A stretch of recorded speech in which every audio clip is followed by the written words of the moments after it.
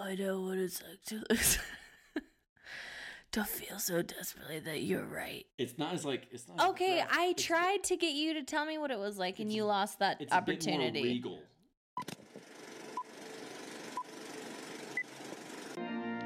Do you take this woman to watch movies? And do you take this man to talk about them? I now pronounce you a podcast. Welcome, everyone, to another episode of Wife Watches. I'm your host, Jason, and joining me as always, in desperate need of a pep talk from a talking raccoon, it's my wife, Courtney. Hello! We're back doing a podcast. That's right. We have some new equipment that we're working with. We got a new microphone, so if there's hopefully some kind of difference at all in the quality. Yeah, of the we'll audio. see. Maybe not. Yeah. How's quarantine? We're not really in quarantine anymore. No, it doesn't really apply. We are still doing our best. I went to a client meeting today, mask on. Really? I did. And I got in and nobody was wearing masks, so I just kept mine on. It's weird. No one in the meeting was wearing one? No, it was weird. You were the only one wearing it? Yeah, they had them, but they weren't wearing them. Anyway, it was weird. All But right. I wore mine the whole time. Well, hey, good for you, Thank you. you sheep. Courtney, what movie are we watching today? We are watching Avengers, Infinity War. I almost said Infinity Stones. Those feature heavily in this movie. I've been waiting for them because they don't really appear. I mean, they do, but like I would assume this one would be the most appeary. It's true. Well, if you've been watching all of these movies, they're sprinkled throughout. Yeah, that's what I was saying. But this is very much... This movie has a very, series finale feel about it. Okay. Because you got, 10 years of storyline and character development, all... Basically, every major character and storyline that you would have seen up until this point for 10 years is, culminating in this one movie. You hit the T kind of weird. But it does have that, end of the year feel to it. Things are going Cool. to change. Like ninth grade going into high school. I would even say, you're graduating high school. Whoa. So then what's Endgame?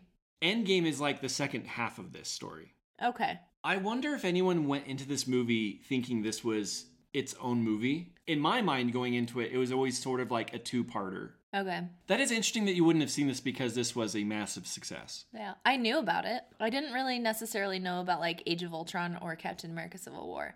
But I knew about this one.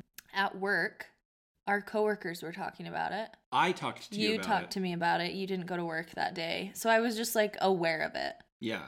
I was beyond the point of really, if I could help it, seeing things at midnight, because I don't like midnight showings, because while I appreciate the energy and the enthusiasm of people at midnight screenings, I don't need that in my life. I want to really focus on the movie, and I don't want to be a buzzkill. So my thing, if I really wanted to see a movie, I would see it Friday, first thing Friday. So I did. I took off work this day. Yeah. And shout out to Peter Gilbert, who came with me. Shout out to the mom who brought her kids, who kind of cried through a lot of the ending of the movie, loudly. Lord. And shout out to my asshole coworker, who called me on my day off to ask me a question he could have looked up in one of our emails. Okay, well, I thought I would show you this first. Of course, we have a graphic. Just easier for you to follow. I'm gonna hit you with some of the movies that came out in between Captain America Civil War and Avengers Infinity War. Okay. I've created this graph for you again in it's an application called Microsoft Word, and through a series of complex, you have to save the image in a different folder inside the hard drive. You can drop the folder just the picture right in there, and then create these elaborate lines and see they're color coded, so I can kind of help drive you which character is going from where, right? It's amazing to me that you even use Word instead of Google Docs, like a Google Doc. What you're saying is gibberish to me right now.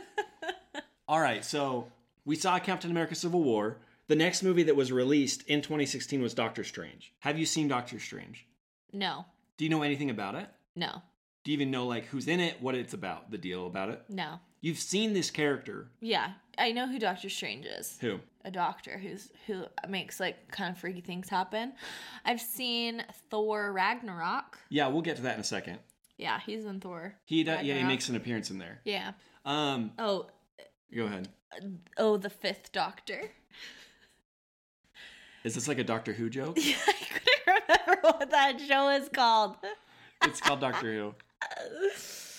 Wow. So he's not Doctor Who. No, I mean, he is a doctor and he's British, but he's never portrayed Doctor Who.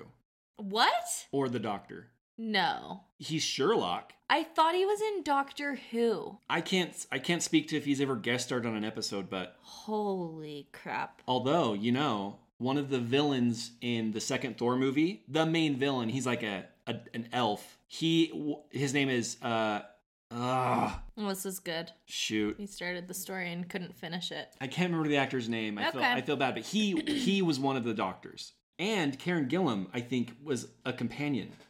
Who's Karen Gillan? She plays Nebula. Oh, sure. She was a companion. Ruby Roundhouse. Because they have a companion that's with them at all times. I've seen enough to know that You've seen a lot. You've seen I Doctor get Who? I get the gist. I watched a couple episodes because people were really pushing it on me, like circa 2012, right? Apologies to anyone loving Doctor Who. No, in my mind, I was like, I could see why people would be like, you should watch this, you'd be into this. But there was something about the low production quality, and I get that that's part of its charm. I also don't really like TV shows that are not serialized.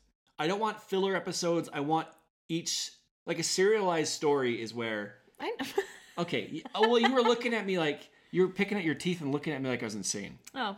Law and Order I didn't is know that procedural. Doctor Who was like that. It is much more... Like, there are overarching storylines, but each episode is like a self-contained adventure. Okay. Or maybe like a 2 or 3-parter, but for the most part, yeah. And I didn't have time for it, frankly. That's fine. Sorry, Doctor Who fans. You know what? Neither did I. They've been trying to make a Doctor Strange movie for a while, since the 80s, with like a bunch of random people attached to it. Stan Lee was really involved in the 80s trying to get one made. The one name I really wanted to throw out of someone who's trying to develop a Doctor Strange movie in the early 2000s was the director of your favorite movie, Guillermo del Toro, who later would go on to direct the Oscar-winning picture and Courtney's favorite movie that she watches every night before she goes to bed. I'm leaning in. It's my favorite movie. See, joke's on you. You leaning into it is just going to give me like a renewed... We'll see. We'll see where you go with it. It didn't de-steam me, if Okay. you will. Okay. Yeah, Benedict Cumberbatch is Doctor Strange. The only things I really wanted to tell you about this movie was they cast Tilda Swinton as the Ancient One, received some kind of backlash for whitewashing that character because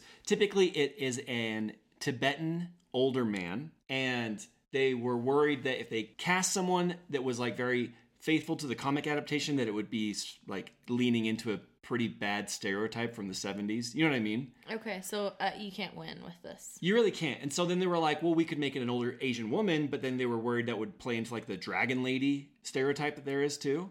Okay. And so they were like going back and forth. Also, there's a weird thing of like, if you make it a Tibetan man, these movies do perform, like a lot of their international gross is from China. And there's like a tension between Tibet and China because of like the sovereignty issue. You know what I mean? So they ended up going with Tilda Swinton. I don't really know how you win this one necessarily. That's fair. And they kind of decided to play her androgynous. So she's bald and just kind of a little ambiguous that way as far as gender, I guess. But I actually thought she did a really good job in that role. It was well received, made $670 million, 89% in Rotten Tomatoes. I thought it was perfectly fine. I actually got a little emotional at one point in the movie. You don't get emotional. Yeah, you're right. I'm stone cold in movies. Yeah. I also think this has one of the best third act in all the Marvel movies, who I've told you they really suffer from like big dumb third act fights. Right. There's a very clever way that he comes out victorious. Okay. The only things you need to know from this movie is that Stephen Strange is a sorcerer, and that he has something called the Eye of Agamotto, which controls time, and it's a green little gem, and it's actually the Time Stone. Okay. So it is an Infinity Stone that he uses to manipulate time. Moving on, Guardians of the Galaxy Volume 2. There's really nothing I really need to say other than it's a pretty standalone movie. It's just another adventure with the Guardians. Story-wise, the only things you really need to know are, do you remember who they are? Kind of like Chris Pratt is the main guy. You got Groot, the big... Although in this Vin movie, Diesel? he's a baby. It's Baby Groot. Yeah. And Vin Diesel still did the voice that they modulated for Baby. I am Groot. And then Bradley Cooper's Rocket Raccoon. Yes. And He's not really a raccoon, I learned. that's true. He's an alien. Yeah, he gets very upset if you call him a raccoon. The only things you need to know are that Gamora, who's part of the Guardians and like a love interest with Chris Pratt's character, is the adopted daughter of Thanos. Right. And so is Nebula. They're like, What about the bug girl? oh, Mantis? Yeah. Oh yeah, she shows up in this movie. Okay. And her ability is she can like read your feelings. So she touches you, she's an empath, so she reads your feelings. Okay. Gamora and Nebula in this movie kind of reconcile and become friends, and Nebula is, because at first she was a villain in the first movie. Mm-hmm. They reconcile, and the movie ends with the Guardians kind of like going off on another mission, and Nebula telling Gamora like, I am going to go kill our father because he's a terrible guy. Nebula says that. Yeah, so she's like, I'm going to go assassinate Thanos. Okay. That also was successful too. $863 million. Is it even, should I even tell you how much these make necessarily? Does this even like mean anything? Yeah, because I know that the other ones made like $2 billion. Okay. So this was successful. 85% Rotten Tomatoes. The only thing I thought you might think is interesting was this came out in 2017. James Gunn, who did the first two movies, the brother of Sean Gunn, who's like in these movies too, he was getting ready to come back to do Volume 3, a third Guardians movie, which would have come out this month. It would have been like the release third date Guardians? That like the Black Widow movie was supposed to take, right? Well, what happened is in July 2018, so like a year after this came out, Disney fired James Gunn for some like controversial tweets from like a decade ago that he had done.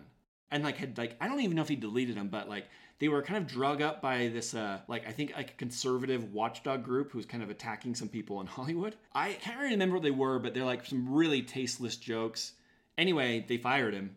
And so for a while it was like, I don't know what's going on with the third Guardians movie. All of the cast was like, we want James Gunn to be involved, but I guess they couldn't really even find any other directors because his voice is so like baked into both of those movies. It was just this like lose-lose situation, and until the next year, March 2019, they rehired him. But at that point, he'd already gotten like some other jobs, so he's doing a Suicide Squad movie for DC. So he can't actually get around to doing a third Guardians movie for like another 2 years. So the third Guardians movie won't come out till like 2023 probably. Oh, that is weird. Next one is Spider-Man Homecoming. Have you seen that? Absolutely. Do you like that movie? I do love that movie. I like Spider-Man. I like all the Spider-Men. You saw it in theaters, didn't you? I did. I think I saw it maybe by myself. Huh. I know. I like Spider-Man. Well, and you like movies, so that was probably just like, I'll go see that one. Mm-hmm. Did that come out the year of Movie Pass? No. Well, yes. Yeah. When did it come out? Summer of 2017? Yep. Movie Pass was the thing then. Not as big as it was. Yeah. But yeah, I could see that. That was like the first movie produced under that weird agreement between Marvel and Sony. Donald Glover's in that movie. Do you remember him? No, I don't remember. Oh, yes, I do. He shows up for like a second. Do you know who the character he is playing is technically the Prowler from Into the Spider-Verse. He's playing the uncle to Miles Morales. And they even he even says a line when like Peter's talking to him and he's like, yeah, there was an explosion over on the street. And Donald Glover's character's like, my nephew lives over there. That was like a little throw to the fans of like, Miles Morales exists in this universe. That's weird that there are two Spider-Men in that universe. Well, technically there should be. There's like Miles Morales and Peter Parker. Because remember in Into the Spider-Verse, he becomes Spider-Man after his world's Peter Parker dies. Oh, yeah. Thank you for explaining that to me. You're welcome. That makes perfect sense. Do you think, I'm just looking at the poster, do you think they put Iron Man on the front of that to just be like, we're Marvel now? Not only that, but they're like, look, Iron Man's in the movie. He's only in it for like 10 minutes. Yeah. But like he was in like all of the trailers. The trailers are actually really bad. Sony does a bad job of spoiling everything in their trailers. Yeah. But I gotta wonder how much money they paid Robert Downey Jr. to show up for like 3 weeks. Part of the thing, like creatively, they were like, we know we're not going to retell the Uncle Ben story. We're not even going to really reference major characters or villains that have appeared in the other Marvel movies. So that's why they had Michael Keaton come in as the Vulture, who's fantastic, honestly, in that movie. But I have some issues with kind of this characterization of Spider-Man. I kind of wish he was a bit more like street level, didn't have all like the resources of like the Avengers and Tony Stark behind him. But people genuinely love him, and I think it's great they finally have a Spider-Man who looks like he's a teenager. Yeah, he's a great Spider-Man. I do think the action sequences are kind of bland. Yeah. In this one particularly. So this movie made $880 million, 92% Rotten Tomatoes. The only thing you really need to know from this is that Peter Parker is Spider-Man. Tony Stark is his mentor, right?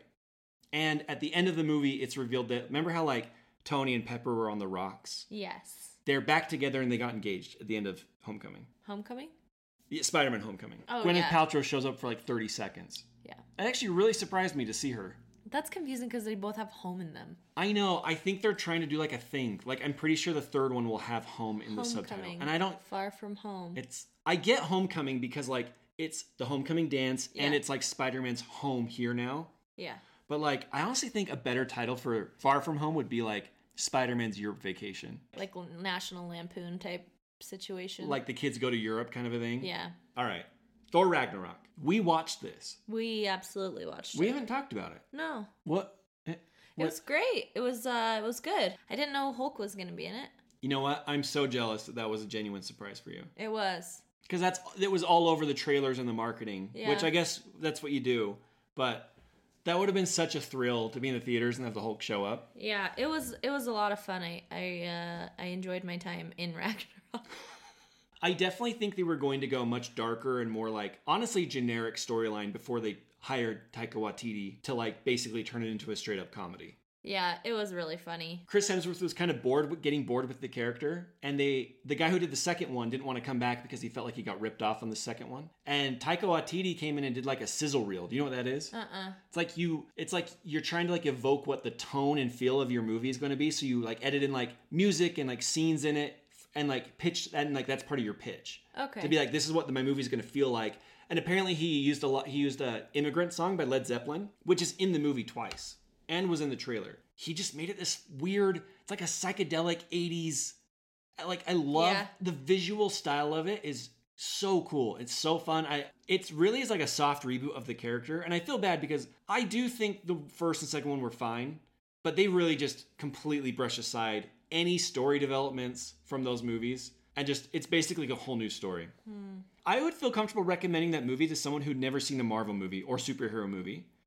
Just to be like, look, this will be funny. You don't need to know anything. Just go in and have a good time. It would be like a good movie if you were like, you're like trying to like hook up with someone and there's like a big group of people and like everyone would enjoy it. Yeah. You know, those like in college. Oh, yeah. Anyway. Pirates of the Caribbean. Disney's Dumbo. There's some great people in it that you were surprised. Cate Blanchett is the villain. Yeah, she looks wild in that movie. She looks great, doesn't she? Yeah, she does. She looks crazy though. Her dark hair. When she like slicks back and like the horns come out. The amazing Jeff Goldblum. Incredible. I think the most surprising was Anthony Hopkins. I don't know why that surprised me. He's Thor's dad. I didn't know that. He's in the other two movies. I didn't know that. Wow. That is... Or like I didn't remember that. Or like I didn't have a relationship with Anthony Hopkins. Oh my gosh, I just remembered. Anthony Hopkins has an Instagram account and it's amazing and I forgot about it. I've heard this. Yeah, it's really incredible. I've heard it's hilarious, isn't it? Yeah. So I didn't have like that same relationship when I knew him as Thor's dad. That's fair. So you were just like, Tony Hopkins is in this. My boy Tone. Honestly, the one that really surprised me was the Matt Damon cameo. Oh, yeah. And Sam Neill. And like the third Hemsworth brother. Sam Neill, which guy is that? Sam Neill, like who is he in the movie or who is he? Who is he? You told me. He's the lead in Jurassic Park. Oh, yeah. So it's weird because Sam Neill and Jeff Goldblum are both in this movie. Yeah, Matt Damon. Freaking Matt Damon. And Loki was a lot of fun in this one. He was. This is the start of a really great arc between Ragnarok, Infinity War, Endgame of Thor, where he becomes one of my favorite characters. Yeah. Who I thought was so boring and kind of like, I did not like his character. And this starts like I don't know, it's great. I like that the Hulk. Yeah, I like Hulk. He's been the Hulk for 2 years, so he talks like a toddler. Yeah. No, sorry, I just get so angry all the time. Hulk always angry. Well, we're the same, you and I. We're just a couple of hot-headed fools. Yeah, same. Hulk like fire, Thor like water. Well, we're kind of both like fire. But Hulk like real fire.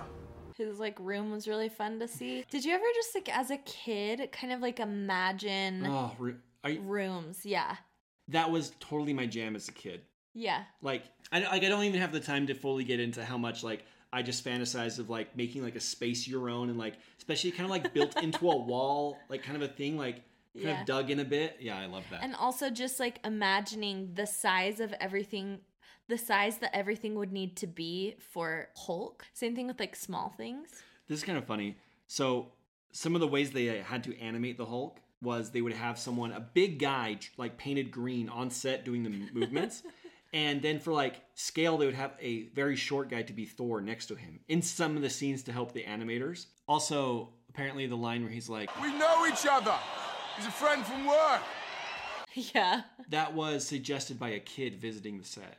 What? Taika Waititi said 80% of the dialogue in this movie was improvised. Whoa. Oh, and he also plays Korg, the rock monster. Oh, yeah. And he performed the motion capture for Korg. But he's a funny guy. Over here, a pile of rocks waving at you. Here. Yeah, I'm actually a thing. I'm a being. Allow me to introduce myself. My name is Korg. I'm kind of like the leader in here. I'm made of rocks, as you can see, but don't let that intimidate you. You don't need to be afraid unless you're made of scissors. Just a little rock, paper, scissors joke for you. How'd you end up in here? Oh, well, I tried to start a revolution, but didn't print enough pamphlets, so hardly anyone turned up, except for my mum and her boyfriend, who I hate. At the premiere, Mark Ruffalo was doing a Facebook Live on the red carpet, and he couldn't figure out how to turn it off. So he put his phone in his pocket, and he Facebook Lived the audio of the first 30 minutes. I'll throw in a clip from like when he talks about it. Because I guess people were just calling him, like his agent was calling him like, you turn off your phone. And he kept being like, why is everyone blowing up my phone right now? I'm trying to watch this movie. We're at the premiere.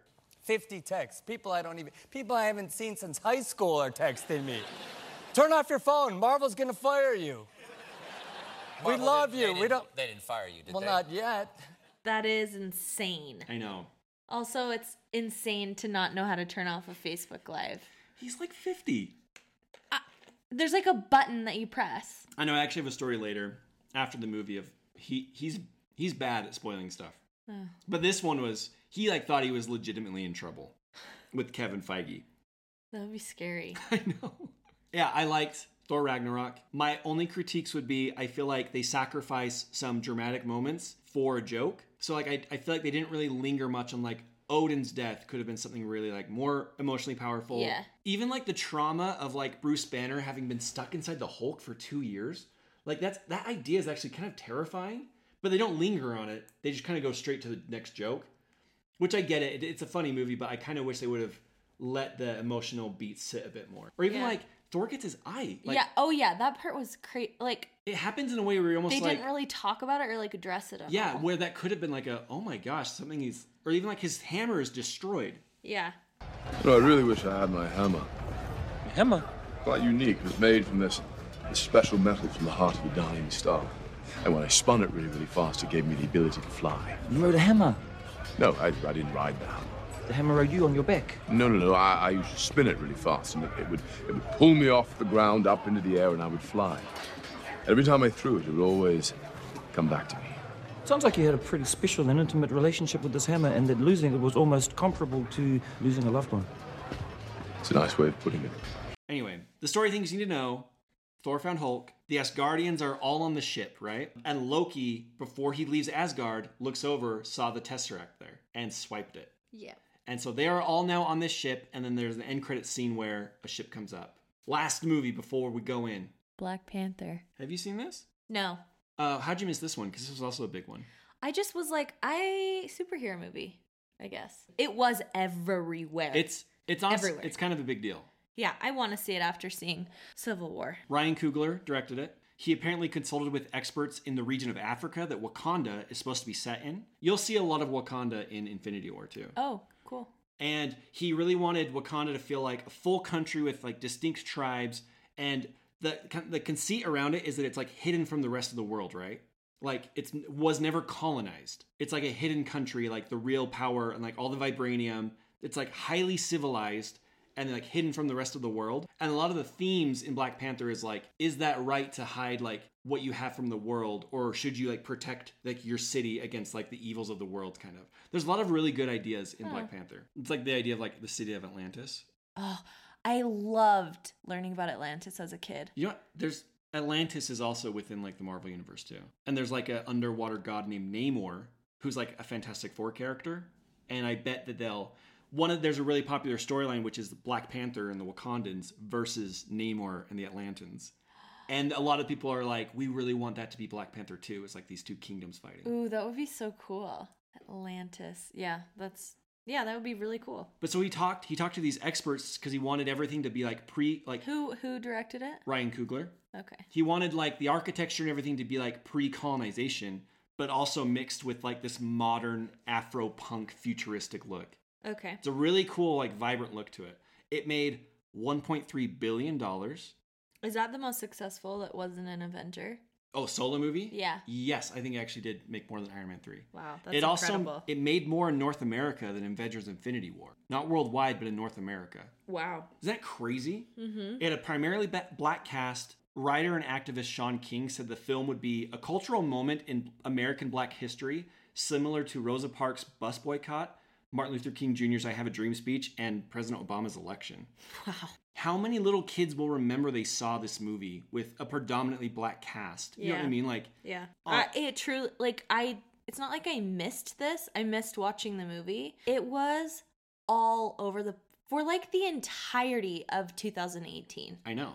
It was still in theaters when Infinity War came out. Yeah, and then in 2019 when the Oscars, it was all over. Yeah. Its opening weekend, 37% of the audiences were African American. There's a GoFundMe drive to raise $45,000 for children of color at the Boys and Girls Club in Harlem to go see it, which prompted hundreds of additional drives around the world and became the largest GoFundMe in history for an entertainment event at over $400,000. Wow. Isn't that really cool? That is amazing. The Smithsonian National Museum of African American History and Culture acquired items from the movie for the museum, including a signed shooting script and one of Black Panther's costumes. And then obviously it was nominated for 7 Oscars. It won 3. And the nomination for Best Production Design was the first for an African American woman. Wow. And it was nominated for Best Picture, that's got to be like the crowning achievement of Marvel, is that like, hey, it's been nominated. We got a comic book movie to be a Best Picture nomination. Like, yeah. Suck on that, Martin Scorsese. oh, the years-old feud. It rears its ugly head. I always find my way back. Oh, Marty, you run and hide. Marty, old dog. Oh, you old dog, Marty. Marty. That's it. And now we're in Oh my gosh. now we're in Avengers Infinity War. That's right. The only thing I wanted to tell you before we started it was... Okay, he's on the floor, on all fours, looking at the bookshelf. Oh, he's got a comic book. This movie is primarily based on this comic book called The Infinity Gauntlet by Jim Starlin from 1991. I have read this. That is beautiful. That artwork?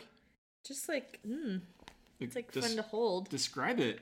It's like glossy. Do you like the how artwork is fun? Yeah. Do you like his This is Spider-Man. This is what I was telling you was like this story is so operatic and like celestial and otherworldly. It's so weird. This is so cool. And this was when weird. One of the panels has a Trump Tower being overcome by the ocean. This is the storyline I was telling you where Thanos' original motivation was to kill half of the universe to please death. Okay. The physical embodiment of death, who is a female. Okay. Are you gonna read this after? I don't know. Wow, we'll see. That's just fun. I love when it's glossy and the colors are so bright. I guess the only things I'll tell you is it's been 2 years since Captain America: Civil War. If you remember, Captain America broke those like other Avengers that were in that raft prison. Remember, he broke them out. So they've been like operating on the run for like 2 years. Hawkeye and Ant-Man aren't with them though. They made like in a throwaway line you learn that they made like plea deals to like be at house arrest with their families. But like Captain America, Black Widow, Falcon, Scarlet Witch are on the run. Okay. Iron Man, War Machine, and Vision are still operating as like official Avengers in New York. Got it. Doctor Strange is also based in New York. Okay. Spider-Man is also based in New York. Okay. Black Panther is in Wakanda. Mm-hmm. And Bucky is there. Bucky has been cured now. Okay. The Guardians are flying about in space somewhere. Thor, Hulk, and Loki are also in space, about to be attacked by Thanos. Okay. And just to help visualize where each of the stones are. There's a picture of Vision. Very good. He's my personal Marvel boyfriend, I would say. Wow. He's like your, what's the term? I don't want to say free ride, but like if you had the... My number 2. Like I would have to let you. Yeah. Yeah. Yeah. If Vision, you'd be like, oh, go ahead. I'd be like, all right. I'm like, I'm gonna make out with Vision. You'd be like, Can I you're, watch? You're never gonna get this opportunity again. It's true, yeah. Who would I be to keep that from And then you? you would make out with Vision after. Yeah, I would too. Yeah. But what I've made is another graph, also through the same wizardry that I did the other one, which was I use an application called Microsoft Word, and I have pictures of all of the stones and where they are at the outside of this movie. So you got the Space Stone. Remember Loki eyeing that? Loki's like, hey, I know that. That's the Tesseract. I've been after this because remember, Thanos was the one who tasked him with finding it in the first place. Yeah. So Thanos is like pissed at Loki. Okay. 'Cause But he, he like- has it now. Well, but he had never got it and ran off. Oh, okay. The Ether, which is from Thor 2, is with this weird guy who's going to show up. Okay. The Time Stone is with Doctor Strange. Okay. The Mind Stone is in Vision's forehead. The Power Stone is with Glenn Close. Just the actress? Or? Actress Glenn Close, yeah. I don't know. Yeah, well, she is in charge of like this government of this one city from Guardians of the Galaxy. Oh, okay. I'll tell you this. The movie starts with Thanos having already decimated their planet and taken that stone. So Okay. Thanos has one stone. Okay. He's just looking for the 5. And then the other one is the Soul Stone, which we don't know where that is. I don't even know what that is. It's one more stone. Okay. Looks a lot like the one in Vision's forehead. I know. I think that actually might be the same picture, huh?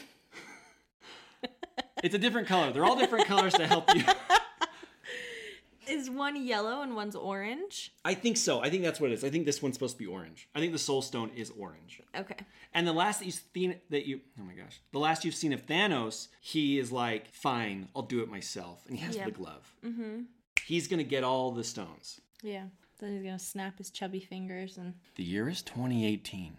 President Obama is, oh my gosh. That's not his name. How dare Donald you. Trump is our president. Sure. Now and forever. Top song of the weekend this came out? Wait. Last week of April 2018. Malibu. No. Let me tell you. Damn it. Nice for What by Drake. Oh, duh. Idiot. Gall, I could have gotten that. All right, a couple of 28 things to throw your way so you know where you are. Okay. 28 things? 2018 things. 2018 things. Can you imagine? No. I was like, holy crap, it's going to take a while. Jordan Peele won an Oscar Oh. for Get Out. Oh. First African American to win a Best Original Screenplay. That's incredible. That moment though, that I think that was the best part. Well, because I got the flu right at like I watched that happen and then I read Twitter and then I basically started throwing up. Wow. But like that was like the most It affected you that exciting. much. Yeah, it affected me that much.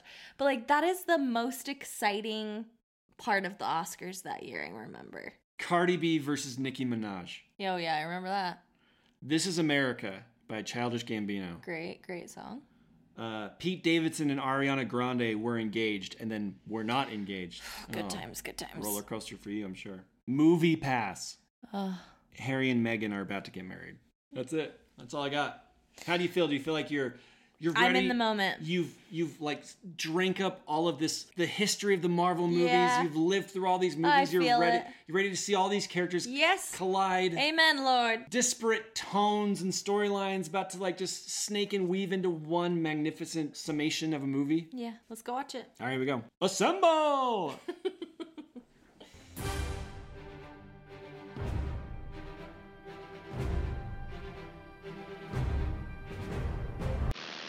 And we're back. Yeah, we are. We watched it. We did. Jason, what are your thoughts? Do you want mine first?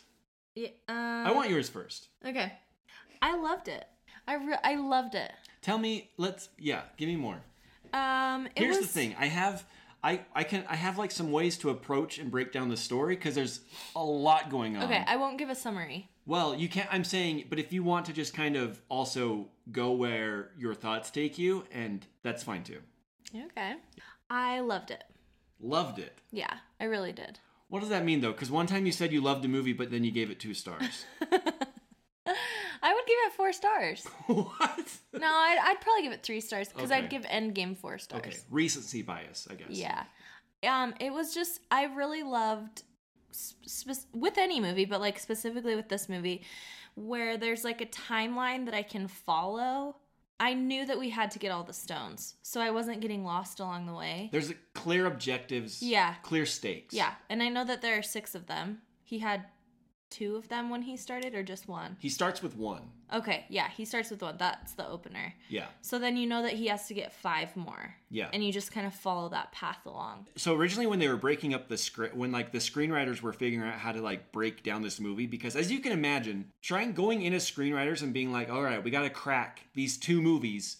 What a mess, right? Yeah. They apparently had just every character they had access to on a wall. The way they cracked the movie was like, we want Thanos to be the main character, and this is like his movie, and it's a heist movie for Thanos. And that is how they kind of broke down how is the story going to flow. And the movie follows sort of his trajectory. Like, it's his movie and his movie to triumph, ultimately. Okay. And I guess an earlier draft even had him as the narrator, and they threw out that concept, but they still kept that, helped them figure out like, all right, this needs to be seen through. He is trying to accomplish something and they're trying to stop him in the way that a different movie would have him be like the protagonist. Yeah, I see that. The way that he speaks, I could tell you saying that it makes sense that he was originally a narrator. I think it would have kind of maybe been cheesy if he would have been narrating the whole thing. I'm glad they didn't do that. Yeah, the way that he speaks is like a narrator. I think that's what I liked most about this, is that I genuinely never felt lost. That's interesting. Yeah. Especially considering... there was so much information. So many characters, and like...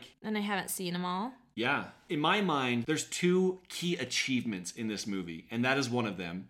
That tying together 10 movies of storyline strands and characters, and they really brought basically every big character. There's like, not everyone, but like they brought so many characters into one movie, into these storylines, and it wasn't just a total mess. Yeah. Yeah, I was just thinking, I couldn't remember if Hawkeye was in this one. He's not, huh? Because he's at home. Neither is Ant-Man. And see, I didn't know that going into the movie either. Like, okay. Going into it, I had no idea. I knew some characters would show up because of the trailers, but there was a few I weren't sure how they would fit in. That is weird that this movie... I think that's because they clearly define, like, different teams of the heroes on different missions, and they kind of give each group, go back and forth between each group equally, so you can, like, know clearly where everyone is. Well, and the other key achievement, I think, is that Thanos is a compelling character in this movie. Yeah, you empathize with him a little bit. Specifically in the part where he has to kill Gamora. Well, maybe not. Yeah, he's interesting. He's like a very round character. There's a lot to him. You don't realize how brutal he is because he kind of speaks gently. Yeah. But then you see what he does and it's just kind of like... Up until that point, he was just in a chair the whole time. There's nothing to him, really. They're really pinning the finale of this story on this villain who we don't know anything about, and like I don't know if he's going to be interesting to watch at all. Yeah. I actually cracked like the basic structure of the movie from the trailers. You did. I don't want to brag. That's what you thought you were going to do with Endgame too, huh? And then you were like, oh. In fact, when we talk about Endgame, I'll tell you like what my predictions were. Okay. But I remember watching the trailers for Infinity War and writing down in a Google Doc and like timestamping it to like show to Matt Newman later to be like, see, like basically plotted out everything that happened. For that reason, I liked this movie, but it was too predictable for me. I feel like anyone who really knew what like anything about the comic book storyline in general knew that how this movie was going to end.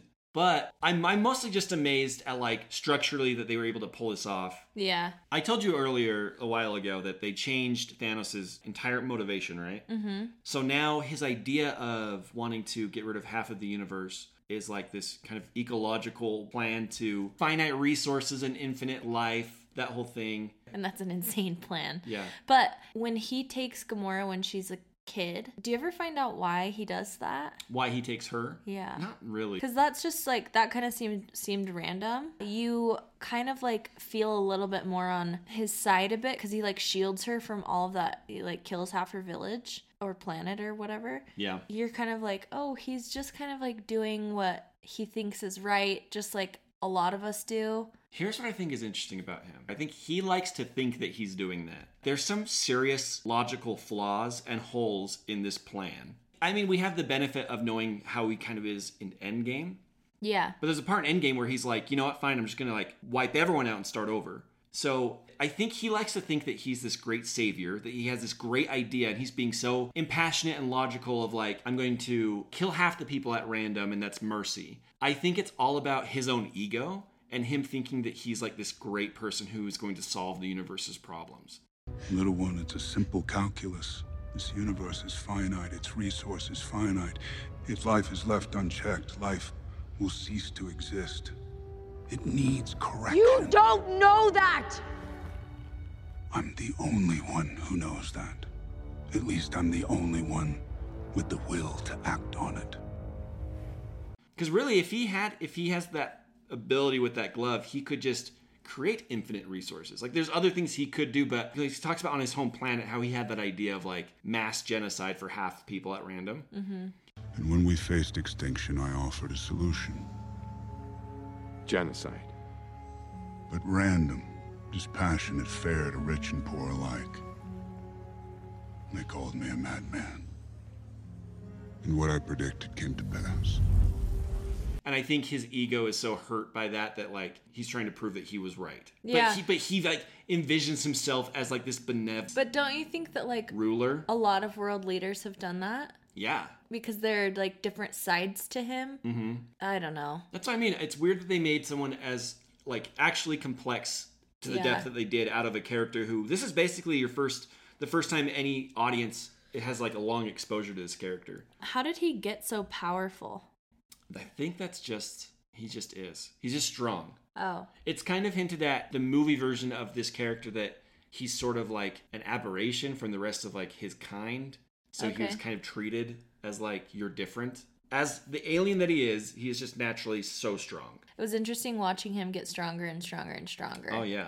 By the end of the movie, you're like, there's no hope. Parts of the movie did kind of play into like a beef I have in movies where a villain is so powerful that they could really just kill everyone in like a heartbeat, but obviously that would end the movie, so they kind of have to find contrived ways to like extend the battle. Yeah, but that one was good because he didn't have all the stones. He got stronger with every stone. That's true, and I did like how they kind of added this gimmick where he has to close his fist. Yeah, that was cool. To operate the glove, so they kept trying to like prevent that. Yeah. And then I kind of think, especially at the end when he's just like picking off the Avengers when he's in Wakanda, I think at that point he's just like, I'm above killing you. I don't really care. I'm just get out of the way, sort of. Yeah. He has the most screen time of any character in the movie. Oh, that's interesting. They adjusted Thanos' design. His design kind of gets tweaked over the different movies that we've seen him. In this one, he looks like Josh Brolin. Yeah, he really does. What did you think of the effects on him? You can see like his pores.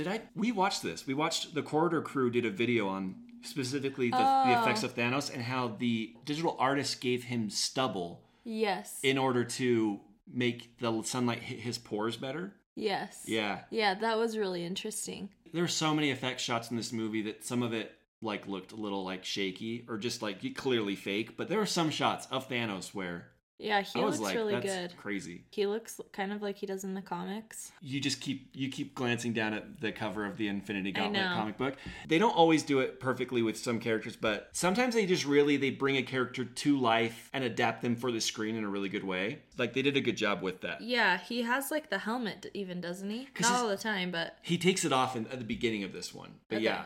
And he's bald. Because in reality, it's such a stupid design of a character. He's just like a big purple thumb.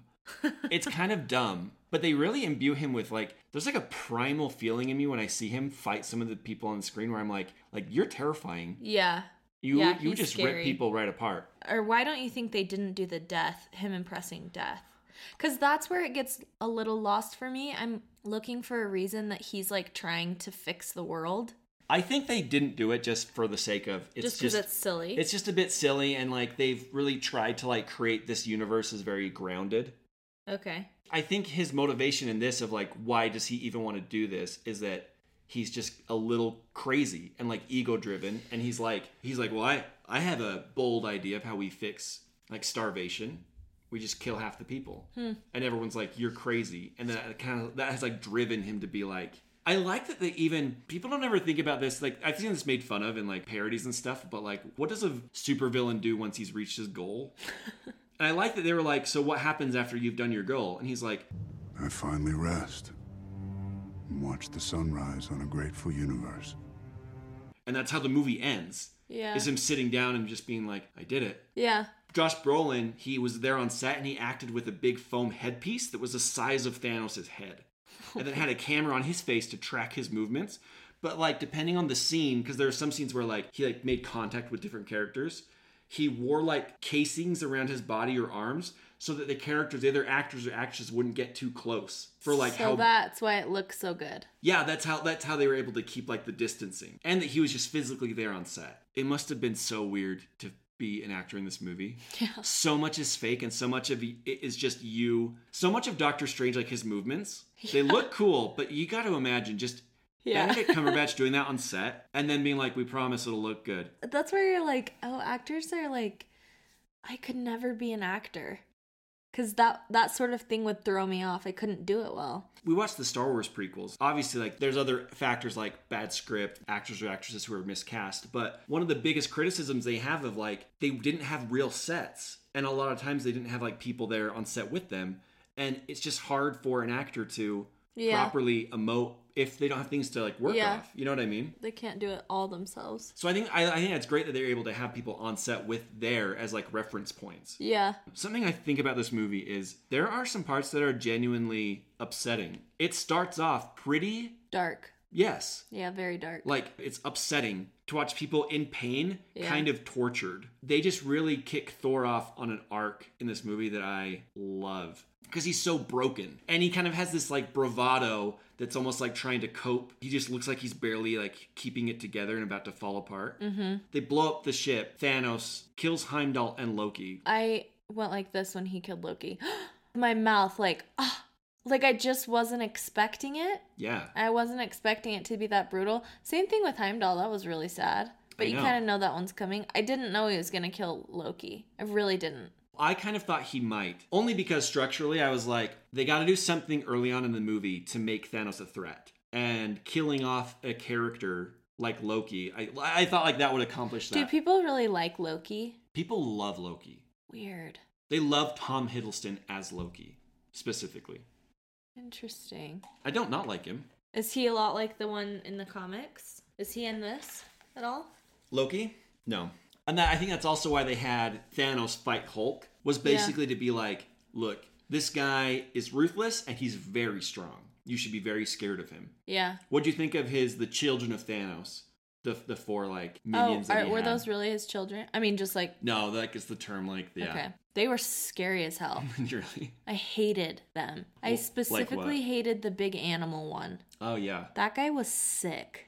Like design-wise, you mean? Yeah, he was... Did Ebony... Which one... What did you think about Ebony Maw? That's really the only one I really know who it is. The girl? No, that's like the... the one they call like, Squidward. Yeah.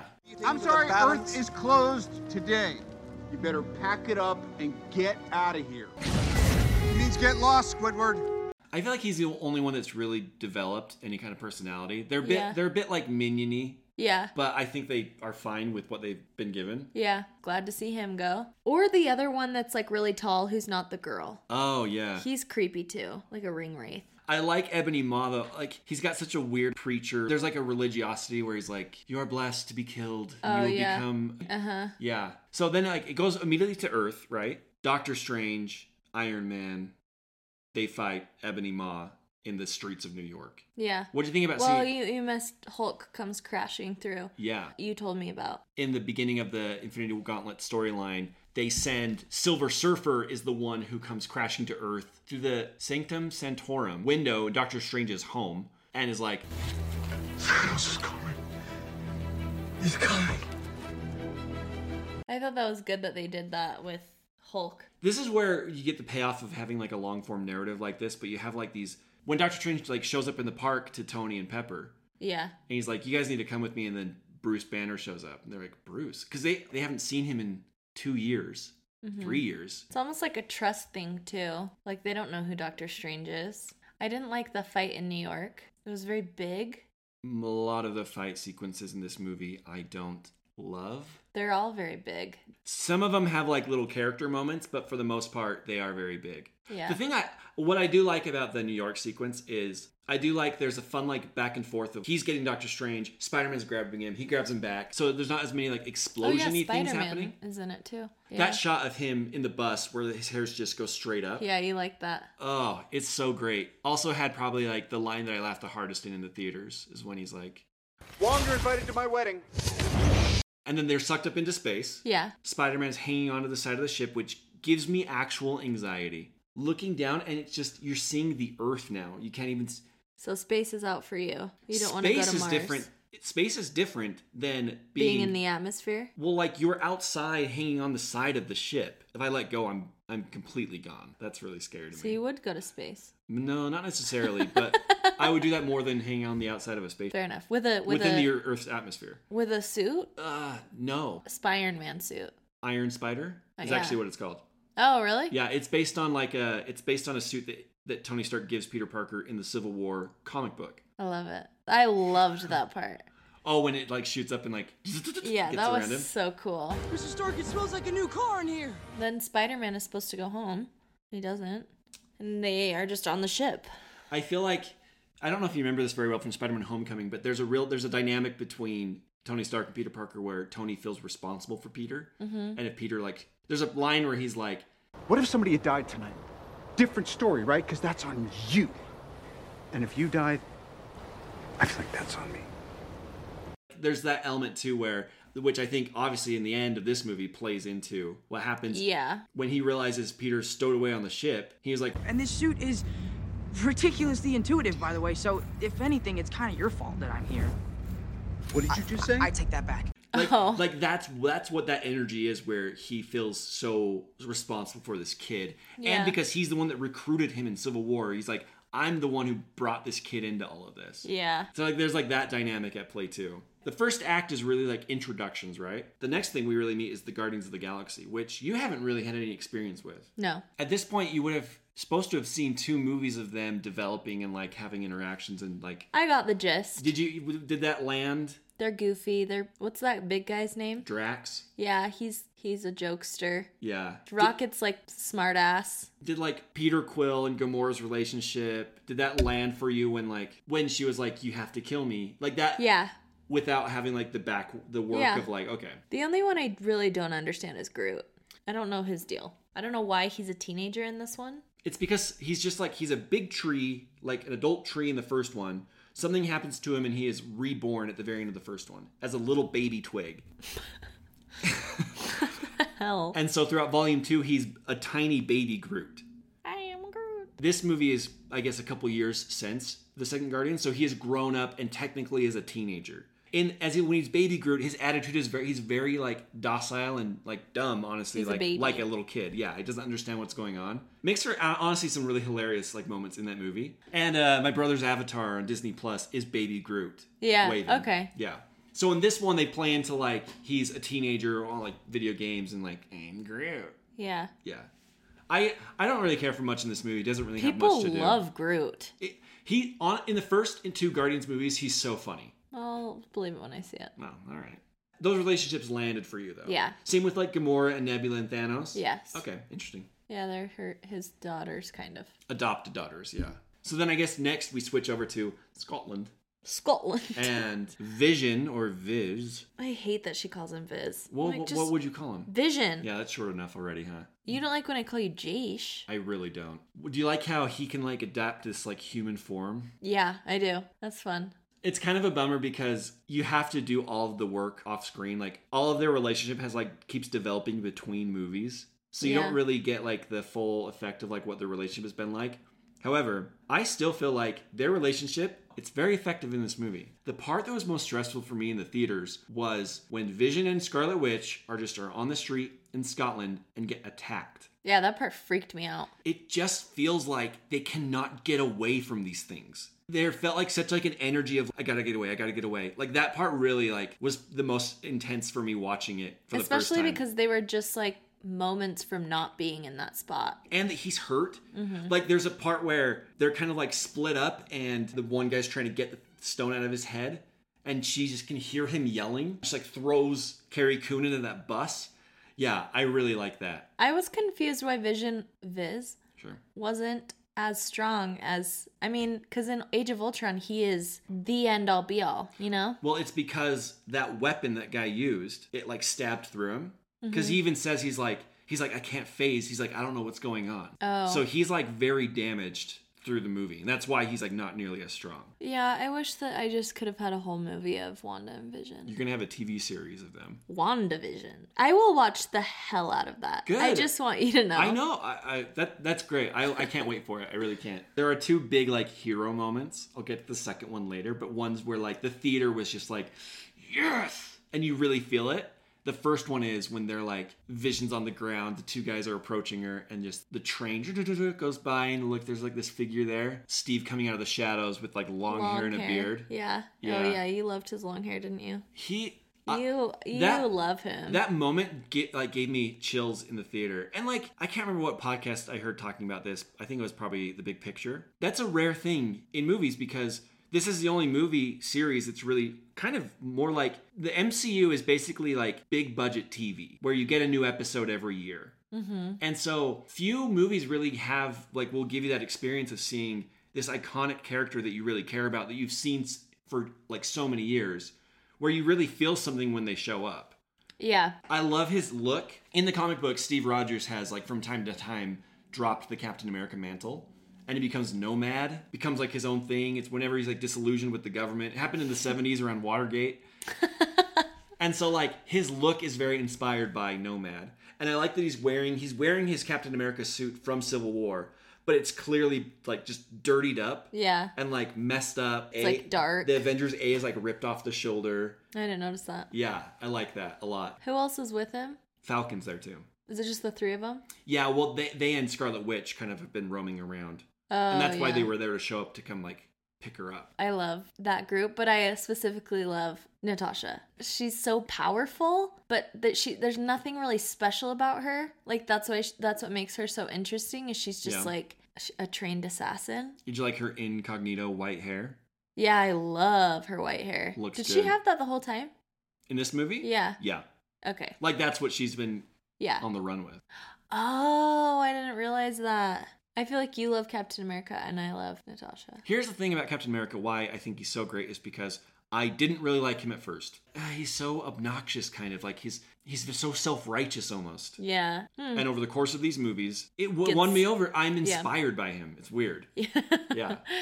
So we're gonna go meet up with the other Avengers. Mm-hmm. So they meet up with Rhodey, War Machine, who's walking, and they meet up with Bruce. I'm a fan of the Bruce-Natasha romance. Yeah, I like that. But I don't think anyone really else is. Like, why? I think I've asked you this before. I just think it's not based on anything in the comics, and I feel like people just felt like it kind of came out of nowhere. Basically, what you saw was the only sort of closure that happens from that. It's just they're uncomfortable.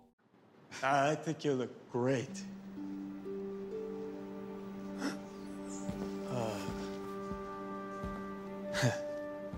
Yeah, I'm back. Hi, Bruce.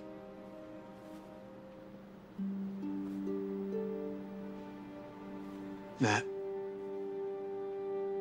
That's the end of that? That's basically it. Weird. They apparently did film a scene. Do you ever see them kiss? I think they do kiss in Ultron. They apparently did film a scene of them like kind of having some kind of closure, but they didn't include it. Is that just because they knew people don't like it? Yeah, I think they know people don't I think they're like, people don't really care about this. And I think they were just like, we have so many storylines, we can't pay service to everything. That would have been a good one though. They do that a lot. They like drop a storyline that they can tell like people kind of aren't really like the Steve Rogers, Sharon Carter romance doesn't go anywhere. They drop that pretty quick. And then I like the conversation they have, which is clearly if this movie is supposed to be like about any like capital I idea, it's Thanos versus Steve Rogers, like the moral philosophies, where Thanos is like, the ends justify the means. To save more people, we should kill everyone. And Steve Rogers, when Vision is like, Thanos threatens half the universe. One life cannot stand in the way of defeating him. But it should. We don't trade lives, Vision. Yeah. Like, those are the competing philosophies, I guess, if this movie is about anything. They go to Wakanda. Yeah. Which, this is the first time you've seen. I want to go to Wakanda. Okay. I thought a lot about what you said. They wanted it to look like a place that had never been colonized. like with the architecture and Yeah. everything, but still modern. But still, like, with a mix of, like, because they're so advanced. Yeah. Yeah. I love that. There are some sets in the Black Panther movie that I think you would really love for I that think reason. I would love Black Panther. It's so interesting. It's very different from what you would consider, like, a classical superhero movie. I loved the characters that, like the sister. Shuri. Yeah, she was funny. People love her from Black Panther. I wanted to see more of like them trying. There's so many moments. Most stressful part, do you know what I'm gonna say? The part where they're trying to get the glove off and Mantis is holding. I wish that if they just would have had a little bit more time, if they wouldn't have screwed up thing and they would have had more time on the table, they could have like saved Vision. I know. That's what I mean. Like the whole time you're watching it, it just gets more and more depressing and you just lose hope by the end. They just get the shit beat out of them. This movie is really much like a lot about failure. Yeah. Here's something I will give props to this movie is sometimes you can really feel when a movie is giving you a red herring. And you're like, this isn't going to be an actual solution, but why are we investing so much time into this? But the whole idea of like, well, what if we split the stone from Vision's head and still save Vision? They put a lot of effort into that idea as a plot point, as like a potential like storyline, that I really thought it was going to go that way. Like at no point was I like, well, this is leading nowhere. This is just filling time. They're not actually going to get the stone out of his head. Maybe they will get it out. So when it screws up and she's unable to like get it out in time and he has to like join the battle, it really does feel like, oh, come on. Yeah. You're so close. And when Wanda gets on the field and they're like, she's here. I do like when Vision finally is able to kill that guy. He does exactly what he did to him. Yeah. Yeah. In some drafts of the script, Captain America didn't show up in the movie until that point. They were like, that's too far. Yeah, into that the is movie. too far, but that would have been exciting. That would have been cool. Because he doesn't really do anything the rest of the movie. This is another thing that I think was a triumph of this movie was when they were plotting out like, okay, how are we going to do these two movies? They definitely were like, some characters are going to get short shrift in one movie, but then really get their time to shine in another movie. He doesn't have much to do or much screen time, but it's made up for that in spades in Endgame. He gets a lot to do in a very satisfying storyline. Same with Endgame, like Doctor Strange, Spider-Man, Black Panther aren't in it at all. They did a really impressive job of juggling these different characters and storylines. Right, because you can't have all of them all at once. No, because it would just be an unwieldy movie. Yeah. Yeah. It'd be a mess. Thor, Rocket, and Groot go. Hopefully. Go to create a new weapon because Thor's hammer exploded in Ragnarok. Yeah. They meet a dwarf. Peter giant Dinklage. Dwarf. Yeah. That was such an interesting thing to do. Because it really does kind of throw you off. It's like, what's happening? I just don't think that part of the movie really works. They could have gotten like a different... I mean, it was interesting. It was like, when he shows up behind them, you're like, whoa, what? I mean, his hair is so crazy. It looks like he looks like something out of like Fraggle Rock because you can't really see him. It's just like such a different. It's a funny idea to have. Not funny. It's a clever thing to have like a giant dwarf. Yeah. I appreciate that Peter Dinklage is going for it, but there's something about like it's like the line mixing, delivery is something just doesn't work for me. It's like mixing genres. It feels. Probably, maybe because he's in Game of Thrones. Well, and like those dwarves, Eitri, that's his character's name. Those are characters from the comics. Okay. So those are like, they are adapting like... I did think the story was interesting, and I thought it was interesting that he had to walk Thor through building the hammer, and like, because he couldn't, because that gave me a lot of like anxiety. Oh yeah. His hands are bound, dipped in metal. Something. Oh. If they had gone more with like Thanos' initial motivations with like courting death, I feel like the movie would probably feel tonally a lot more like these elements. Okay, yeah. Do you know what I mean? Like a little more like He-Man. Yeah, just like weird.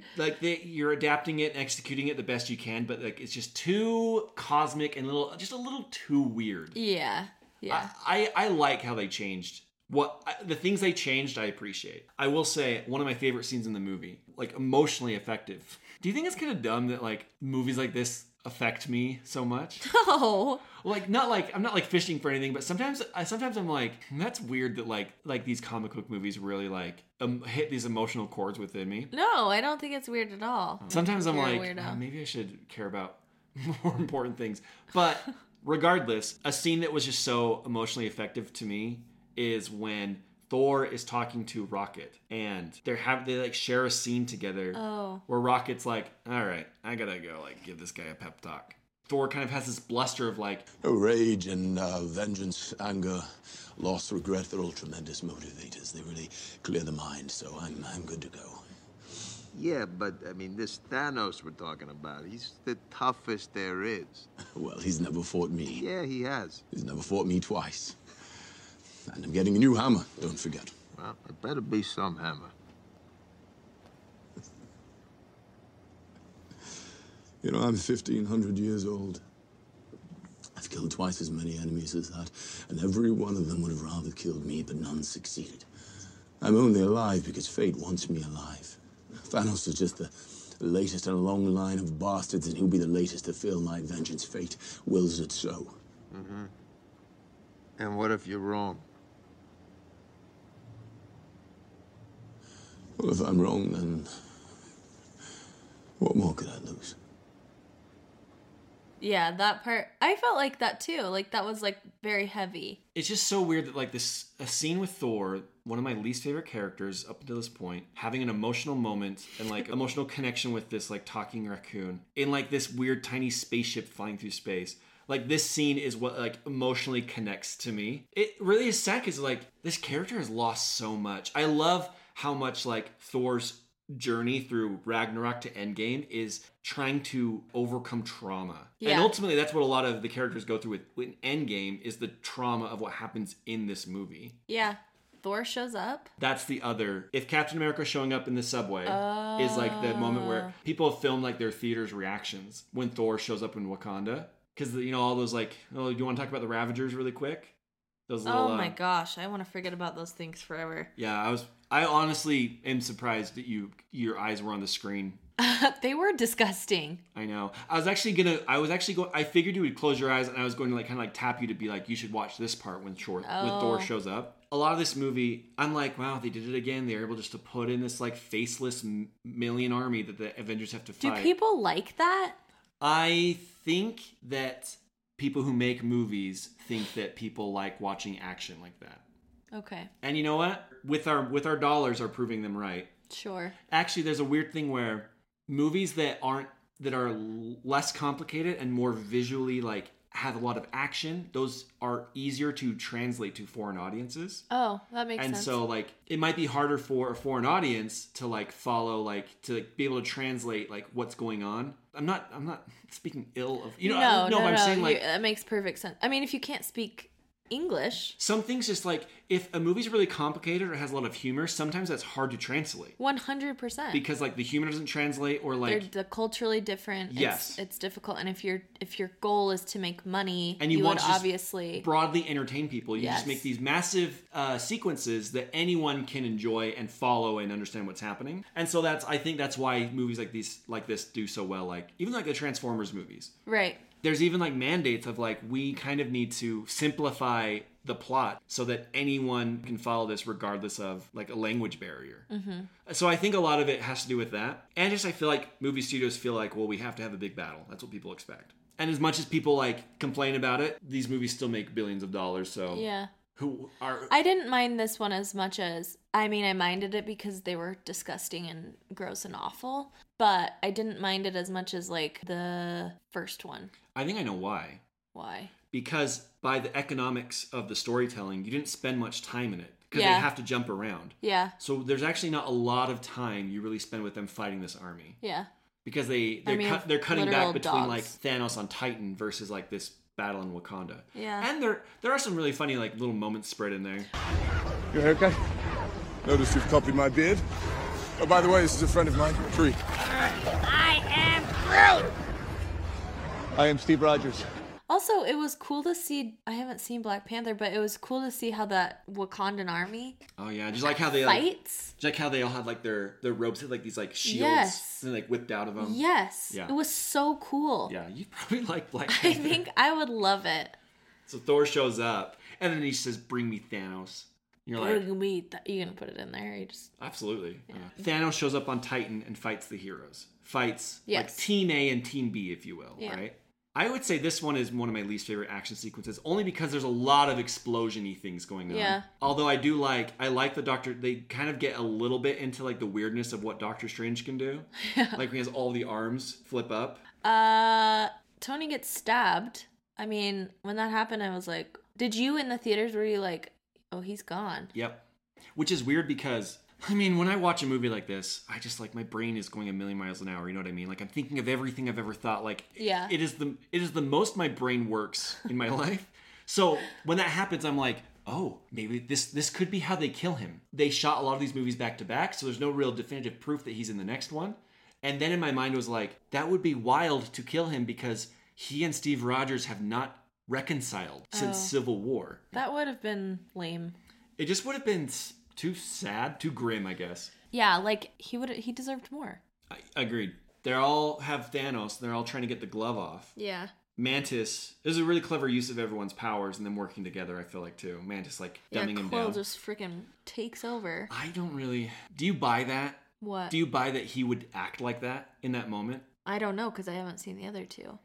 He just kind of seems like a bitch baby. He kind of is. I guess the point of the other movies was he was abducted as a kid. Uh-huh. And then that's kind of like... Oh, yeah, that makes sense. And so, like, maybe he's, like, emotionally stunted a little bit. Yeah. There's a little too much to me of, like, you're changing how someone would actually act just to make the movie work. They almost have it off. They're so close. They pull it. It's basically coming off. Yes. Yeah, that sucks. It also is one of those things where it's like, it's almost unforgivable for that character. Like, he really screwed that up. Yeah. And then Doctor Strange says, he offers him the Time Stone in exchange for saving Tony. Yeah. Because he saw 14 million futures. And then he says, we're in the end game now. Yeah, did you know that was going to be? So when this movie came out, they hadn't announced the title of Endgame. So there's a lot of speculation. Some people guessed that it might be Endgame. Because in Age of Ultron, after the first Ultron bot runs off and they're all like arguing. And Tony's like, do you guys remember when an alien spaceship came out of there? We're the Avengers. We can bust arms dealers all the live long day, but that up there, that's the end game. Oh, do you think they've had it planned for that long? I don't think so, but I don't think they planned that from Age of Ultron. But I like the symmetry of him saying that and then Doctor Strange saying we're in the end game now. The end was so heartbreaking. Thanos shows up on Wakanda. He just gets there, and by that point, you're like, it's over. There's nothing. They can't fight him. And I already knew, because I've already seen Endgame, but there's no way to beat him. So even when Thor comes over and he smashes it into his chest, he smashes the axe into his chest. I don't know. Did you think we're saved now? Well, I'm so glad they did that like that. It would have been really lame if it just would have fixed everything. I have a couple of thoughts on this, right? Okay, go ahead. Okay, one, I knew that he gets the glove and snaps.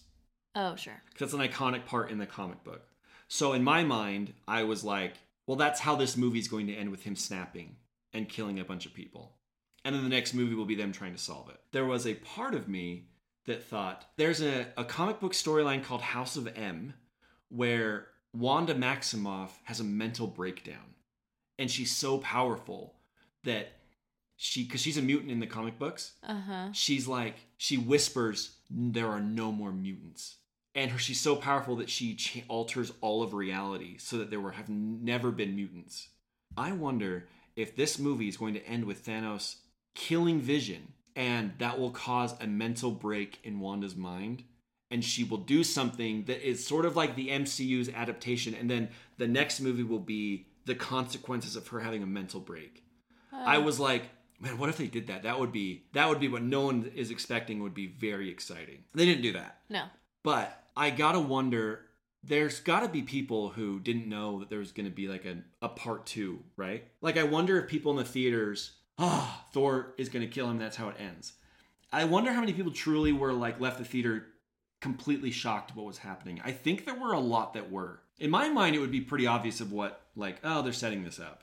Yeah. Which to me kind of bugged me because I feel like the stakes were completely robbed in that moment. And there's pretty good arguments against it that are well, it's more about how the characters who are alive feel is how you should be connecting with. Less than the shock of seeing characters die, because I mean, like when Black Panther turns to dust, I'm like, well, Black Panther just made over $1 billion.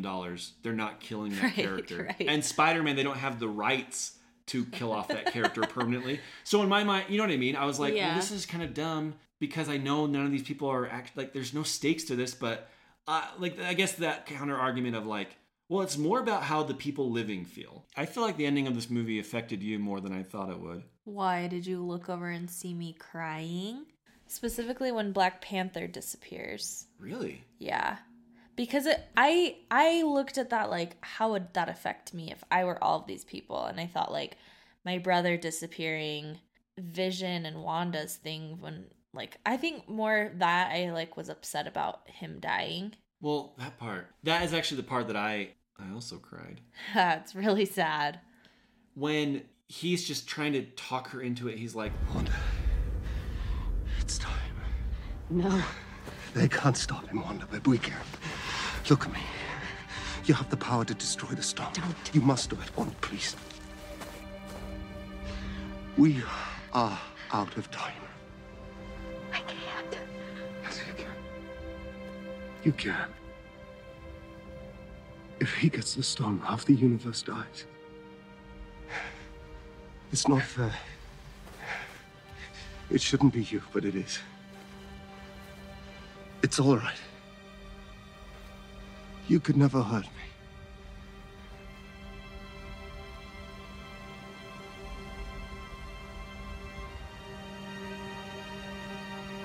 I just feel you. And then the music. I love the music. It's so... yeah, that part is very sad. And everyone's just trying to stop Thanos, just slowly walking. And she's just trying to hurry and basically kill him. You like think about like, what if that was you? What if I had to do that to you? Would you do it? No, I mean... I don't know. Like, it would be so hard to... And then the most unfair part of it all is that she has to watch him be killed anyway. It was so for nothing. Yeah. She did that for nothing. It's awful. Yeah. And it really struck a chord with me. The defeat is so humiliating in this movie. Like I said, there's upsetting parts in this movie. That's also, like, unsettling. To like, he rips the stone out of Vision's head and just goes pale. Oh, yeah. It's gross. It's awful. Yeah. It's so sad. When they're all trying to stop him, and just that Steve Rogers will not stop. Yeah, you like told he's me already swatted him away, and he is like the last guy that he's like, I have to stop him. And I love when Thanos, he kind of, it's almost like he's like a little bit impressed, and like intrigued by like this human. And Steve's just, it's so good, just yelling and just trying so hard, and then Thanos just like, all right. Yeah, just decks him. So he does the snap. And everyone disappears. I like Well, not everyone. Half of everyone. Well, and then the saddest one, Spider-Man. You know, most people cried in theaters. This was the only viewing I've had where I really felt very emotionally. Because most of the time when I watched it, I was too distracted by, oh, there's not stakes here, right? But in this one, I was really trying to be like, watch this for like what it is to like the characters watching it. Like, how would you feel if that was like your nephew or your son? Or your little brother, like it would just, because that's what he is to Iron Man. Tom Holland ad-libbed some of the lines, like improvised on the day. The ones I read that he ad-libbed were like, I don't feel so good. You're all right. I don't know what's happening. I don't know. Hurry. I don't want to go. I don't want to go, sir. Please. Please, I don't want to go. I don't want to go. Oh, yeah. Those were the worst ones. And Tony's just powerless to stop him. You can't do anything. And you know that's like those feelings of, I'm responsible for this kid. It was so sad. That part's so sad. Especially just because, like, none of them really knew. I'm sure, like, the whole time they were like, yeah, this could happen, but they didn't know how it would happen. And so when it happens, they're just all, like, so messed up from it, you know? The Leftovers-esque feeling of it is especially, like, in the end credits scene with Nick Fury and Maria Hill. Yes. Just, like, the confusion of, like, what is happening? Yeah. And, like, cars just crashing. Yeah. And then it just ends. That's how it ends. Yeah. Like, no music, everyone just disappearing, and then the heroes just left looking around. All right, they filmed this movie in Atlanta. Pinewood Atlanta Studios is basically, that's like home base for filming all the Marvel movies. Okay. That's where they build all the sets on a studio lot. You understand that, right? Yeah. Okay. They also filmed in Scotland, in Queens, and the final scene where Thanos sits down and looks over a grateful universe, that's footage of the Philippines. Wakanda was Atlanta. Yes. Okay. So when somebody is like filming on location, what is the process for that? Are they like 3 weeks in advance? Hey, Robert Downey Jr., we need you to be in Queens on this day for 36 hours of shooting. Probably, yeah. I'd imagine they'd have it all planned out, and they like this movie especially was very hard because even just, do you remember just looking at the end credits and being like, look at all of these A-list actors. Trying to assemble them all, I imagine, was... assemble them? Oh, I didn't even mean to do that either. I'm sure it was like a logistical nightmare. Like I know even that they would sometimes, some actors and actresses would film scenes for both movies on the same day because of their availability. So yeah, in an ideal world, you have a list of like everything you're going to film. Say you're going to film for 90 days. That's actually pretty long for a shoot. And say like, all right, we're going to spend 5 days here, 5 days here, 5 days here. Everyone has to be on set here, on here. Okay. For the most part, you're just like pretty much holed up at the studio lot. This movie and Endgame, a lot of secrecy around it in a way that was really pushing the envelope to try to prevent spoilers or leaks about the movie. Jeremy Renner, Elizabeth Olsen, and Dave Bautista, that's Drax, they all said that the actors, they didn't receive scripts before shooting. So they received their scripts like day of, basically. But not even that. Tom Holland wasn't allowed to read the entire script because he had revealed too many secrets about Spider-Man Homecoming. He's actually really bad at spoiling stuff. You've told me that before. No actor in Infinity War had the entire script. Fake and redacted scenes were also circulated or put into some scripts to help protect the secrecy of the film. Some shots from the trailers were digitally altered to intentionally avoid spoilers. There were shots in the trailer that would show Thanos with the Infinity Glove, and they would digitally edit out like some of the stones, so you wouldn't really know how many he actually had at any given point in the movie. And I remember there's like a money shot in one of the trailers that shows like a bunch of the Avengers on Wakanda running at the screen. That was filmed explicitly for the trailer, and the Hulk is in it. Yeah, the Hulk doesn't show up at the final battle. No. Why not? I mean, that's part of like this 3-movie arc they wanted to have for Bruce Banner starting in Ragnarok, of like his struggles with the Hulk and back and forth. They did have plans to have the Hulk come out at the end of the fight. There was supposed to be like a moment where he would like burst out of the armor, the Hulkbuster armor that Bruce is wearing. Sometimes things get spoiled because they'll create like toys or play sets based on concept work. So there was apparently like a play set or a toy of the Hulk bursting out of the Hulkbuster outfit. So people were expecting the Hulk to show up, and then they were like, no, we should leave him as Bruce Banner and have that reveal happen 5 years later in Endgame. Yeah, they just like changed things like that. And I love that, actually.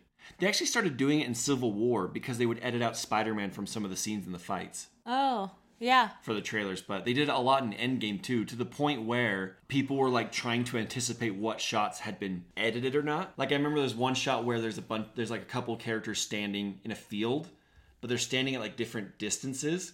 And people were like, do you think there's someone supposed to be standing here in this empty spot? Don Cheadle and Mark Ruffalo were in an interview for Good Morning America, and Mark Ruffalo blurted out, like, spoiled the end of the movie. What? Don Cheadle looks legitimately It wasn't mad. like a bit. No. All right, I'm showing you the actual clip right now. Came out July 18th, 2017, so like almost a year before the movie came out, because the movie came out in 2018. Oh my gosh. And then we have to go and save Asgard together. That's good. It is. It's amazing. It's a lot of fun. Did you succeed in saving it? I can't. Can I say it? No.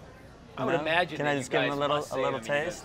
I wouldn't say too much, but you can say as much as. I mean, hey, it's your. Let me just say this: like every other Marvel movie, it doesn't end well for the superheroes. Why does he?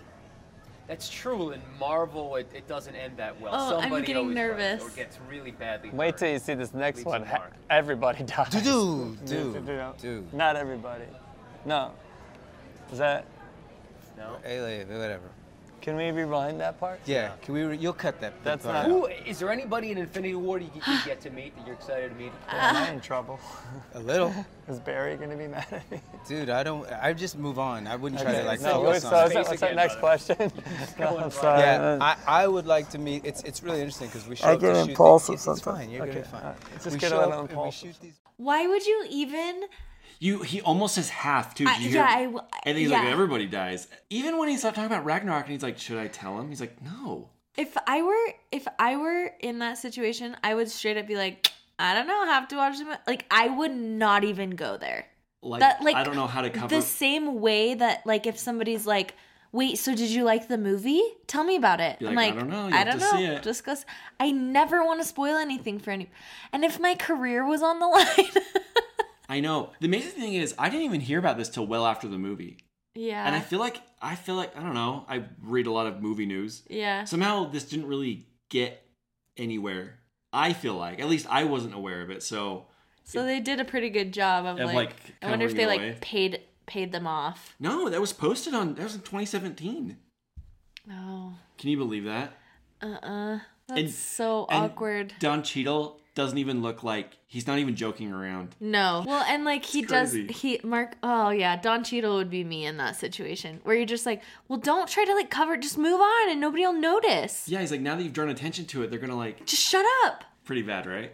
I mean, that was like a spoiler that wasn't really a spoiler because if I heard that like everybody dies, I'd be like, okay. Watching that happen. And it's just like, when you have a cast that big, like you have no idea what's gonna. I always think about the Darth Vader father reveal. Yeah. And how only like 3 people knew. And Mark Hamill's talked about, he's like, I wasn't gonna tell anyone because so few people knew that if it came out, they would know it was me.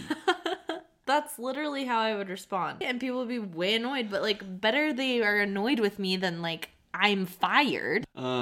This movie came out end of April in 2018. This movie made $2.04 billion. It was the 4th highest grossing movie at the time. How much money do you think like Kevin Feige makes off of that? Off of the $2.4 billion. $2.04 billion.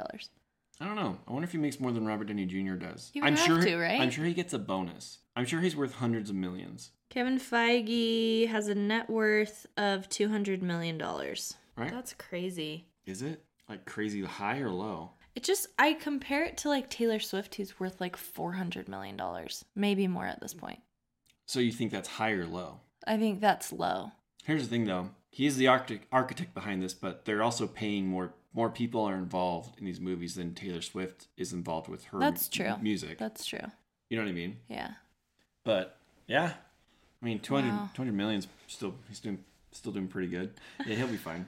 There were Thanos memes everywhere. Do you remember those? I do. Were you just kind of like, who is this? I just knew it was something like about the Avengers. Actually, I think I know what Thanos is.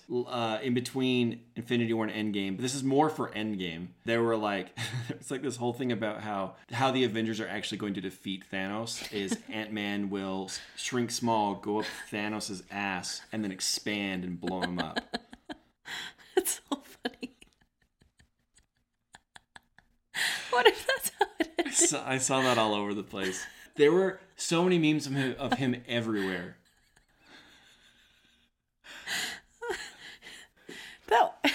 It's funny because it would have worked.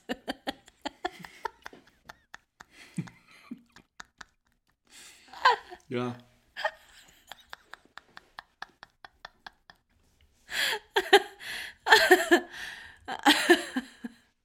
This is a Vox.com.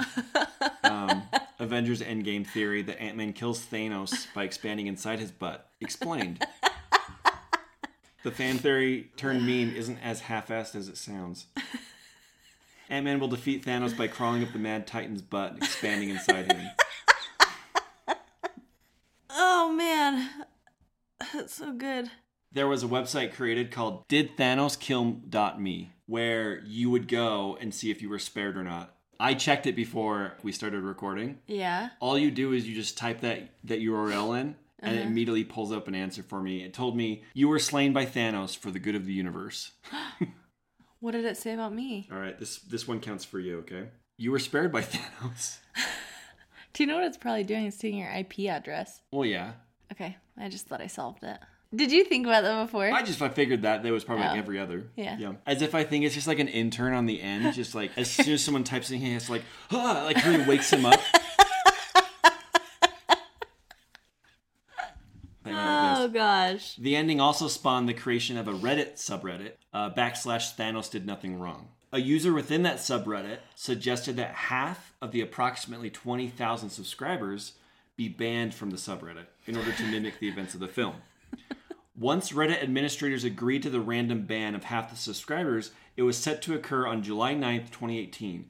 Ahead of the ban, Josh Brolin posted a video saying, "Here we go, Reddit users." Over 60,000 people watched a live Twitch stream of the ban occurring, which lasted several hours. The ban of over 300,000 accounts, which included Anthony Russo, one of the directors, was the largest in Reddit's history. That is so cool. One Reddit user who participated described the ban as embodying the spirit of the internet, with people banding together en masse around something relatively meaningless, but somehow decidedly awesome and hilarious. That was the movie. Although I should ask you, what was your favorite part? Or should I say the part you were most engaged with? Doesn't have to be favorite, but the part you were like most locked in. I think that's actually more interesting than favorite part. I think it was probably the part where they're getting the glove off. I just was like so invested. And when Tony like dies. Yeah. Almost. So like kind of how I was saying how he's scary to me. When he is just pounding on Iron Man and he's breaking away his armor so fast that the nanobites can't like repair enough. Yeah. That is like, it's scary. You're like, hurry. What was the part you were least engaged? The fight in New York. No kidding. Yeah. You liked the one in Wakanda more? Yeah. I didn't like it more. I was just invested more. Like more within the movie? Yeah. I think second half is always better than the first half with these movies. Who was your favorite character? Wanda. I love Black Widow. Black Widow and Wanda and Vision are always my favorites. Captain America was great in this one too. He's good. But he doesn't show up very often. He doesn't have much to do. But when he does, he's like, he's great. Well, what I like about him too is he's kind of like past giving a shit about stuff. Yeah. Like I love when he walks in and like Secretary Ross is there like on the hologram talking to him. Uh-huh. He was like, "The world's on fire. And you think all's forgiven?" I'm not looking for forgiveness. And I'm way past asking permission. Oh, yeah. There's like a disillusionment to him in this that's really cool. Yeah. What'd you think of his little like shield things that Black Panther, that the Wakandans did? Oh, that was cool. Did you like those? Yeah. Did they give him a shield in Endgame? I don't know. I think his shield comes back somehow. Maybe. All right. I'm not Mark Ruffalo over here. You're going to have to do the work yourself. Okay, who was your least favorite character? The monster. Thanos' child. Okay, pick like a character with lines, though. Okay. I'll go with Falcon. More than Eitri, the giant? Is there somebody that you want me to say? No, I don't think he wasn't my least favorite. You liked him? I didn't like him, but I was just intrigued. Okay. Well, I told you Falcon never really does anything for me. I'm really waiting for him to become Captain America Was he more boring than the Winter Soldier in this one?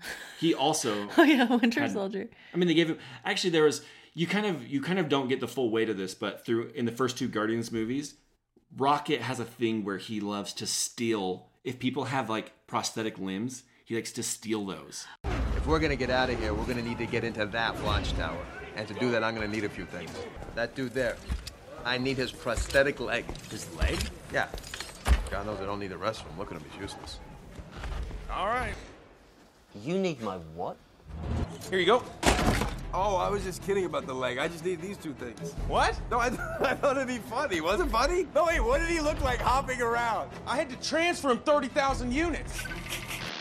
There's one more thing we need to complete the plan. That guy's eye. No, we don't. No, we don't need that guy's eye.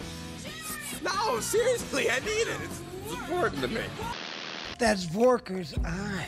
He takes it out when he sleeps. Go, look again. But leave the eye here. Why? He's gonna wake up tomorrow, and he's not gonna know where his eye is! Well, if fate does want you to kill that crab sack, you're gonna need more than one stupid eyeball. What's this? What's it look like? Some jerk lost a bet with me in Contraxia. He gave you his eye. Nah, he gave me 100 credits. I snuck into his room later that night and stole his eye. Thank you, sweet rabbit. How much for the gun? Not for sale. Okay, how much for the arm? Oh, I'll get that arm. Yeah. It's funnier to think that was just like a random one-off thing he said. It's always kind of weird to like when they do these montages of these big fights like this, and everyone's like fighting and like these different monsters, and it's just the Winter Soldier with a rifle just shooting. It always looks kind of weird, like you're in the wrong movie. Yeah. Oh, I liked Rocket. Maybe Rocket's one of my favorite characters. He's good. My nephew is obsessed with Rocket. And I learned he's not a raccoon. You're right. He's what an is alien. He? It's true. Small rabbit. Best costume. Who wore it best? Who looked the best in this movie? I did think Scarlet Witch looked really good. She had her red costume on. The same. I wish she had a headpiece. Civilian It would look outfit. so ridiculous, but I wish she had a headpiece. Because it just kind of looks like she's wearing like red leather clothes. Best costume is Iron Spider. Oh, you liked that a lot, huh? Yeah, I loved it. What do you think of the, cool. the arms that pop out? That's like from the Iron Spider suit from the comics. That's it pops Very out like cool. that. Okay, that's your favorite? Yeah, that was fun. I was very into that. What's a summation of your feelings on this movie? It was a perfect first half. All right, where can people find us if they want to reach the podcast? You can find us at Wife Watches on Instagram, at wife_watches on Twitter. You can email us at mywifewatchesmovies@gmail.com, or you can leave us a review. You can give us a rating. Yep. We'll be here. Yep. See you guys. Watch you later. And remember, I know what it's like to lose, to feel so desperately that you're right, yet to fail nonetheless. It's frightening, turns the legs to jelly. I ask you, to what end? Dread it. Run from it. Destiny arrives all the same. And now it's here.